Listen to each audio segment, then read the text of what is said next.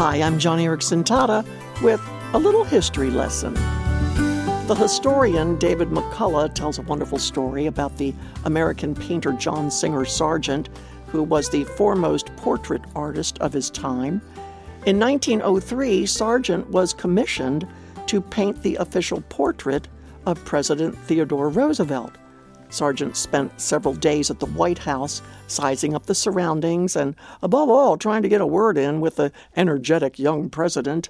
He was totally frustrated by Theodore Roosevelt's busy schedule and his unwillingness to carve out a suitable and reasonable time to sit for his portrait. Day after day, John Singer Sargent tried to pin down the president as to when Roosevelt would be sitting for him, when they could do the portrait session.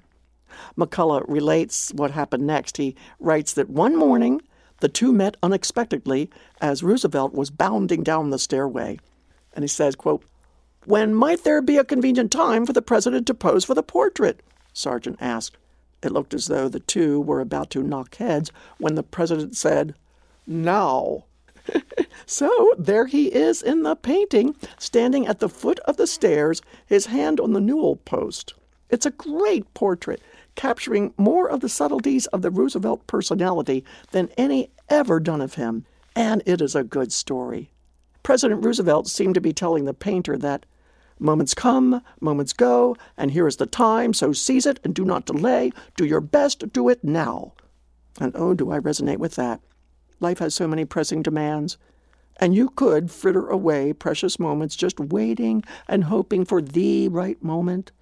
But time seems to tell the believer in Jesus, do not wait for all the stars to align, as it were. Do your best and do it now. Here's the opportunity. Do not miss it, but seize the moment, seize the day. One reason this sort of outlook energizes me is because I feel that life is getting so short for us all. It's as though God has pressed the fast-forward button on time, and things and people and friendships and opportunities keep slipping through our fingers like sand. Our days are little bits of precious vapor life. But Ephesians tells us to make the most of every opportunity, not just those that fit into our Outlook calendar. And Psalm 90 tells us to number our days, count them as precious, as important, and before the sun sets on that day, apply God's wisdom to it.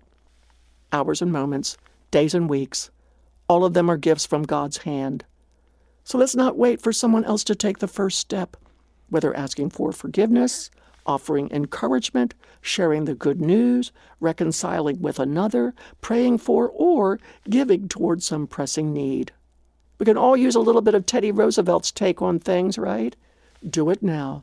Do your best. Seize the moment. And I think you'd agree. The world is getting darker and more dangerous. And a casual ho-hum approach, or even a mediocre average way of looking at life, just won't do anymore. So be bold. Give that encouraging word now. Tell the good news to your neighbor or coworker. And if you would like to see, by the way, that famous portrait of President Roosevelt rendered by John Singer Sargent, the one of him standing with his hand on the stairwell, I have posted it today at johnnyradio.org. Again, that's johnnyradio.org. And so, friend, today do your best. And do it now. Here is your opportunity. Go out and seize the day. God bless you, and thanks for listening.